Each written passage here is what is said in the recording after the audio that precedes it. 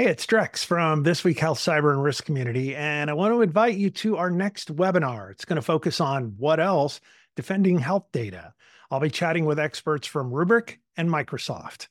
Register right now at thisweekhealth.com/rubric webinar. That's all one string, RUBRIK webinar, thisweekhealth.com/rubric webinar. See you online soon. Today on This Week Health. They call 911 because there is no way for them to get to the hospital. And so the only way is to actually get an ambulance and go to the ER. Like, imagine what that costs for that hospital.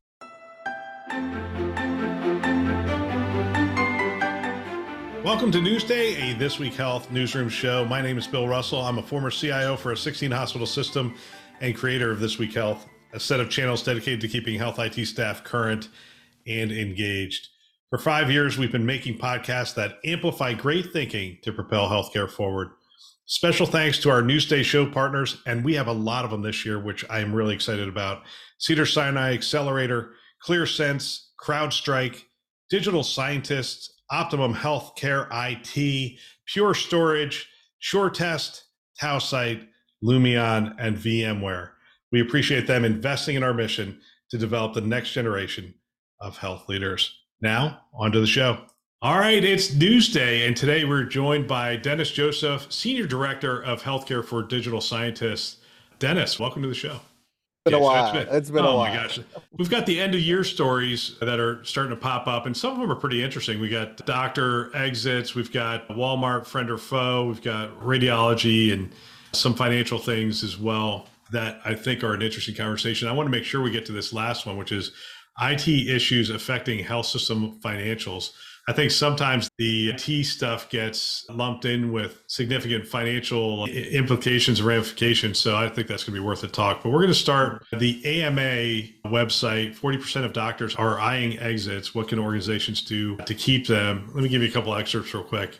While many physicians retire due to age, others have chosen early retirement due to current state of U.S. healthcare system, and too many young and mid-career physicians intend to leave their organization within 2 years. With an ongoing physician shortage in medicine, finding ways to identify and address doctors' intent to leave a healthcare organization is vital, and it may require smarter uses of technology. Between 2021 and 22, when asked about the likelihood of leaving, obviously it's going up. The finding comes from an exclusive survey by the AMA. These are some of the things they're saying we can do. Be smart with the use of technology. In her work with the U.S. Surgeon General's office, Dr. Shah said one of the things she noticed is that we have a lot of evidence-based tactics, but we're really underutilizing technology. One way to beat back EHR burdens is to deploy new tech. Next one is let doctors be doctors. That is, let them actually do what they got into this to do. And then the third is to work as a team. Let's talk about the use of technology. Is the use of technology, do you think it's increasing in healthcare, or do you think we're sort of stagnating or even atrophying a little bit? Well, I think that the use of technology is evolving, right? And obviously, as you think about, you have the old EHRs, you have the old diagnostic systems, you have the old medical devices. And now as you think about getting into spaces like clinical decision support, where it's providing you information that speeds up at least your early evaluation or assessment of the patient, I think that definitely has a lot of promise. But I think the thing that we got to watch out is, in the name of technology, right? People bring in a lot of these systems and solutions, which it's creating a barrage of information that they got to react to. So now they not only have to care about the patient that they need to assess and diagnose and treat, they also got to keep a technology system that's telling them 15 different things during the day. I mean, just think of all the alarms that they have to react to on a daily basis inside of an ICU, right? So there is a proliferation. I just don't know if it's meaningful proliferation, right? Yeah, meaningful proliferation. Okay, that's the rub. Yeah, meaningful proliferation that's a good term. I like that. What I find is there's people that are optimists. Oh my gosh, generative AI is going to change the game, and ambient listening is going to change the game. I mean, so there's the optimist. There's the pessimist that's like, look, we've been putting technology to work in healthcare for decades, and it's not improved anything. So you have the optimist and the pessimist. And that phrase, that's where I find a lot of people, it's the pragmatist. It's the, hey, you know what? Let's do technology that actually works. Let's make sure that we're just not throwing technology at a problem. Let's make sure that we talk to the clinicians, we understand what they're trying to do, and we implement technology that helps them, I guess to the next point, let doctors be doctors. No, I agree. The other thing that's not talked about much is this whole concept of decision fatigue, right? With the proliferation of technology, that also means that every time they look at a notification, look at an alert, they look at a recommendation, okay, they're still on the hook for the decision, right? And that's how they see their role, which is, hey, all of these recommendations are good, but I'm still on the hook for the decision. And ultimately, if I'm going to get sued, I'm still going to get sued, not the decision support system, right? Right. And so that decision fatigue hasn't gone away, and that's what's wearing them down. Yeah, it's interesting as you bring that up. It's one of the things, as I talk to physicians, they want more transparency into these AI systems because essentially these AI systems come back necessarily, by the way. I mean, the amount of information that clinicians are trying to deal with is staggering. So we want to put systems in place that are going to be able to digest a ton of information and then essentially say, hey, here's what I found, or here's the summary, or here's what's important. But the physician doesn't want to take responsibility for that system worked appropriately because they're now making decisions based on information that's being put through a set of algorithms and then come out the other side. And they're saying, look, I need some transparency. In order to have trust, in order to be able to perform my job effectively and provide the best care, I need to know what happened behind the curtain. That's exactly right. They need to know the logic behind it because ultimately that gives them a rationale to drive that decision, right? But I do think in all of this, there are some low-hanging fruits. You can't deny that, documentation being a big one, right? As you think about telehealth encounters, and we recently created a technology that automatically transcribes the telehealth conversation, recommends, okay, here's some of the diagnostic value that comes out of that telehealth encounter. Like, I think those are all low-hanging fruit where you can leverage technology, where the physician's focused on the patient, but at the end of the encounter, they're reviewing their notes, they're making sure it's accurate, making minor modifications, and uploading that into the EHR or EMR. So I think there's definitely opportunities there, but there's got to be a lot more effort to address the underlying issue of that many doctors eyeing exits. That's a bigger issue. And I think technology alone is going to solve just a portion of it. I agree. This problem is here to stay, this clinician burnout and clinicians leaving the field. And so I think this is going to be a continuing conversation into 2024 of, are we putting technology in place that is stemming this tide or actually exacerbating the problem? We do not have the luxury anymore of exacerbating the problem, which in many cases with the EHR implementations, we did exacerbate the problem. Next story is interesting. Walmart, friend or foe to hospitals. And it starts with talking about Sam Walton, who's the founder. He had harsh words for hospitals. He said, we've got to get hospitals and doctors in line. And this was 30 years ago. I mean, this is before he died. So it had to even be farther than 30 years ago. He was saying, we've got to get hospitals and doctors in line. He said this at a Walmart leadership meeting. They're charging 5 to 6 times what they ought to charge us. We need to work on a program where we've got hospitals and doctors and workman's comp and pharmacies saving our customers money and our employees money.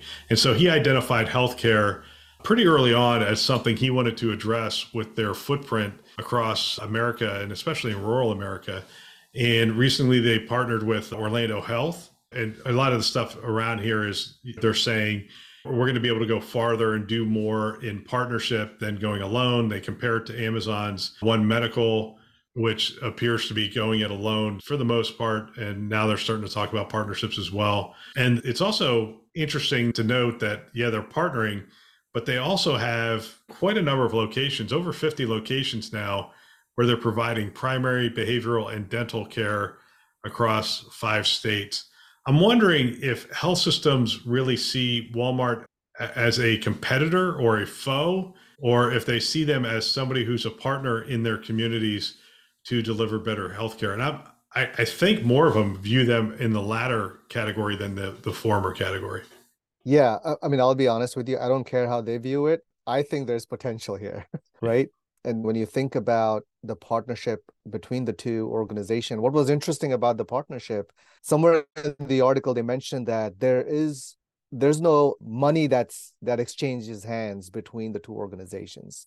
So it's not really transactional. They're looking at it holistically in terms of managing the continuity of care for the patients, which is a very interesting and a very foundational approach to managing those patients, which I think is different from the Amazon and One Medical collaboration.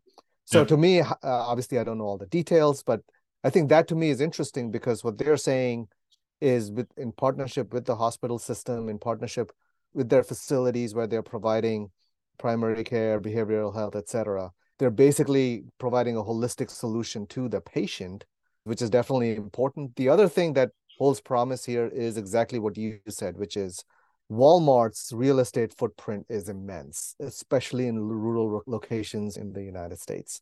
And so access, there's a lot talked about access, and COVID obviously brought that to light.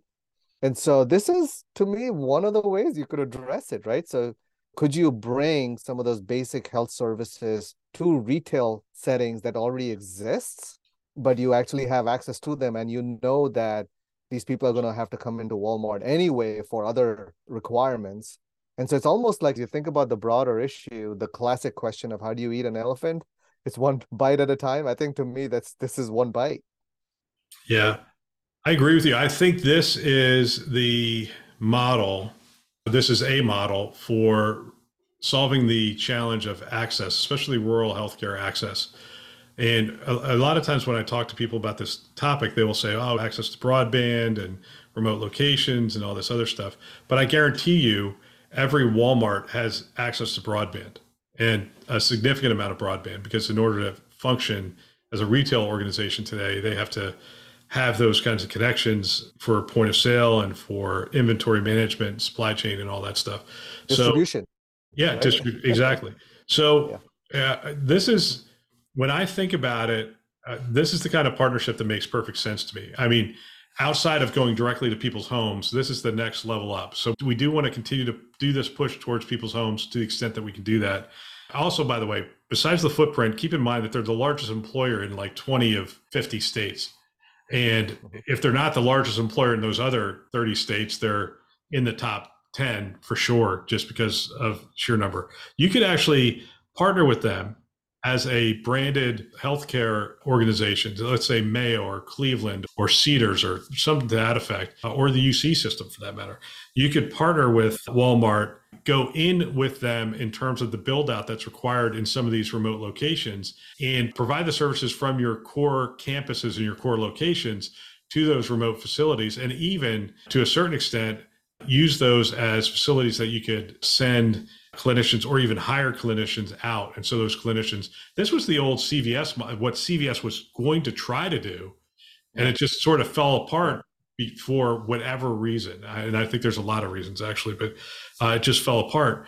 I think this could work with a Walmart. I don't see Walmart getting into acute care services. I don't see them getting into specialty services. So that's why I don't see them as a competitor. That's why I see them as a friend, because their overlap to the existing services that many healthcare organizations provide today is going to be pretty nominal. I mean, that's my thinking. But I think it's a good model to create access to the rural communities. Yeah, I'm fundamentally excited about this actually, because it goes back to the whole concept of extending reach. All of these acute care facilities, I was speaking with Centara Health a few weeks back, and they were telling me that there are times where people in rural locations, they call 911 on very simple health issues. They call 911 because there is no way for them to get to the hospital. And so the only way is to actually get an ambulance and go to the ER. Like imagine what that costs for that hospital. And so as you think about those primary services, I think it's definitely a lot of potential. The other is, if this model works right, how do you proactively keep this population healthy in a way that you're not expanding your own footprint, right? And you're extending reach and you're giving them proactive health. And so I think it also addresses the whole cost of care equation, which oftentimes is challenging when it comes to the rural locations. We want to thank you for a wonderful year. As you know, we have celebrated our 5-year anniversary at This Week Health, and we are going to enter our 6th year of doing this. And we set out a goal to raise $50,000 for childhood cancer this year, and you did not disappoint. We have raised close to $60,000 this year for childhood cancer, and we really appreciate you. We appreciate the community coming together, and we hope to do more of this next year. We hope that you'll join us. All right, we're going to close this out talking about IT. We're going to skip a couple of stories. I want to talk about these IT issues affecting health system financials. And I want to talk about how healthcare IT organizations approach technology, specifically with you, and just go back and forth a little bit. This talks about HCA and Northwell. It says Northwell is pointing to IT investments in its EHR, digital health systems, and telehealth as part of the reasons for operating expenses growing 9% in a 9-month period ending September 30th. I'd have to look pretty closely at those financials. I can't imagine that unless they paid for their EHR upfront, because I know they're doing the Epic implementation, unless they paid a significant amount upfront, that the previous year's results were hit by that much. But that's neither here nor there. HCA also cited IT issues could affect future earnings. I'm going to put you in the CIO role. You're a CIO for Northwell is pretty big. Let's give you something else that's not quite as big as Northwell. Let's give you, I don't know, Mercy Bon Scores. We're going to give you Mercy Bon Scores, Virginia area, pretty good footprint, that kind of stuff. You're now the CIO. How much of your strategy is build versus buy, platforms versus best of breed solutions? How are you approaching the technology? Because a lot of times when you see this big hit, it's because they made bets that didn't pan out and now they have to pivot, and essentially they're paying for something a second time. Yeah, no, it's a tough nut to crack. I think as it relates to decision making, for me, the true north is going to be clinical workflow and patient outcomes, right? And any and all combination of technologies that drives that is going to make sense, because ultimately what you want to see is where the process is laden with either cost or delays, right? So we talk about profit pools. I think about delay pools and cost pools, right? So as you think about the overall hospital operations, you want to drive to a point where your workflow is streamlined, your workflow is not laden with unnecessary steps. And the other is you have a line of sight to the patient outcomes and how it's improving. The other piece is if you just take a sample patient, right, and going all the way from admit to discharge and all of the steps in between, it could be admitted through the ER, going into the ICU, step down and discharge. How do you make that the most efficient, and how do you get patients out the door, which is throughput? Those are all, I think, areas where if you can improve that, then you're looking at a more efficient footprint from a technology standpoint. Where hospitals are running into problems with is the fact that these technology ecosystems just grow and grow. It becomes more and more complicated, takes a life of its own. And now you have your staff they spend their entire day trying to figure out how to maintain the system as against figure out how to treat the patient, right? And so I think that's probably where it's going to be difficult. But overall, it is a tough nut to crack, right? And you still got to have an EHR. You still got to have some sort of a telehealth service and some of the other ancillary services from a technology standpoint. Yeah, it's interesting to me because you don't get to do greenfield. More times than not, when you take something over, you inherit a bunch of things. Now, it's almost obvious to somebody now. It's like, hey, you want to get to a single EHR system. Now, there were some health systems that tried to buck that trend for years, and the largest of which that hasn't consolidated on a single EHR right now is Ascension, right? If you go into Ascension and you look at their EHR footprint, it's all over the board. And what their concept is, hey, we don't care what you use to run the hospital, but we have to bring all this information back and be able to process the information, improve care, get the alerts out, keep the throughput and all those things. And so obviously you're not doing that in a region. If you have a region that's trying to function together, you wouldn't have two EHRs. But when you're looking at Michigan and Texas, their concept is, look, there's not enough benefit for us to do this multi-billion-dollar EHR consolidation. And they're the largest one who has decided to do that. With that being said, most of the others have decided to consolidate and essentially have thrown up their hands and said, I don't care what it costs, we're getting on a single EHR. That way we can have a single platform from which to build and a single, hopefully, set of workflows. Now, we also know that's not always the case, right? Because you go in and they say, well, we have 5 builds, or we have an older build, or we have a lot of customizations of a single EHR, which creates that disparity as well. So even if you get to a single platform, it's not necessarily a guarantee that you have something that you can be agile on top of, but it does improve it. Like I talked to Sophie Liu over at Northwell, and their move to Epic is really around this whole concept of if we get to that single platform, now we can plug in a single telehealth solution across all of our system. And we can even do some custom development. If you still decide to go in that build route for certain items, you're going to do it once and implement it across the entire system. And that's the hope of doing platforms. And then you have that, you have your PAC systems. Hopefully you have an enterprise PAC system. But what I'm finding is more and more health systems, if you go in there, they have 10 to 30 PAC systems. Right.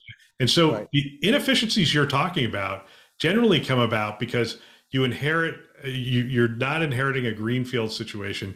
You're inheriting a situation where either the system has grown by acquisition over time, or it didn't have good governance and it allowed different different hospitals to do different things. And now when you get that job as the CIO and you sit there and you look at it, you're going, wow, like this, it's not easy to clean up, and cleanups sometimes can take 5, 6, 7 years to clean up. Mm-hmm.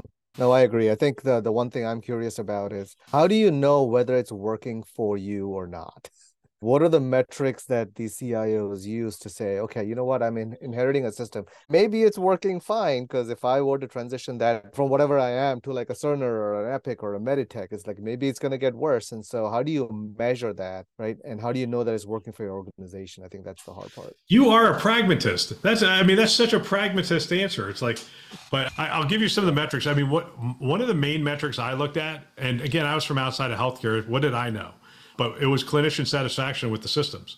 And they're the ones using it, and they'll let me know if essentially. And so we did surveys pretty regularly with our clinician base to find out, hey, are the systems working for you, that kind of stuff. And then you can look at things like quality of care delivered and throughput. And I mean, you can look at the objective, the concrete metrics, if you will, across the board. I mean, those you can just pull out of the system and see what's different systems and see what's going on. But because there's the subjective and then obviously the quantitative kind of things. But then there are the things that we don't measure that I think have a significant impact. And those are the efficiency, right? From an IT perspective, the health system doesn't feel what I feel when they say, hey, can you build out a clinically integrated network where we share the data across the board? And I go, yes, that's going to be really hard to do, cost a lot more money than it should, and take a lot longer than it should, because we haven't done this work. We haven't consolidated our EHRs. We haven't consolidated our workflows. We haven't created an integrated data sharing platform. We haven't figured out how we're going to normalize that data. Like, if that stuff isn't done, then when they come to ask you to do something pragmatic or something that's necessary, you just essentially sit back and go, yes, it can be done, because the answer is always yes. It's either going to cost a lot more money or a lot more time than you think it should. I remember saying to people, hey, that's going to take 3 years and do this. And they just looked at me like, what are you talking about? Like, we need this like in 3 months. And I would have to explain to them, you're essentially asking me to build a house with Lego bricks that has plumbing and electricity. Well, that's really hard to do. And so that's where it's incumbent upon you as the IT leader to keep coming back and saying, all right, hey, here's what we have to work with. And sometimes it takes a hit like this 8.9% that Northwell's talking about to make the turn.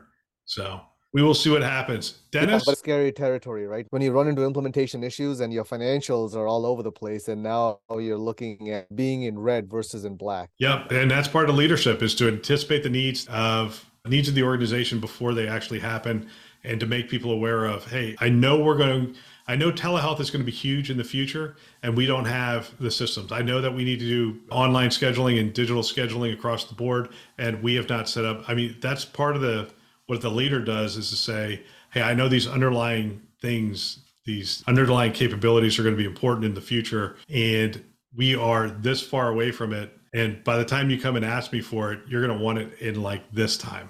And so let's get started on some of these core underlying things. Hey, Dennis, I want to thank you for coming on the show for the second time. Hopefully we'll keep in contact next year and run into each other at some of the conferences. Yeah, appreciate you having me. And that is the news. If I were a CIO today, I think what I would do is I'd have every team member listening to a show just like this one and trying to have conversations with them after the show about what they've learned and what we can apply to our health system.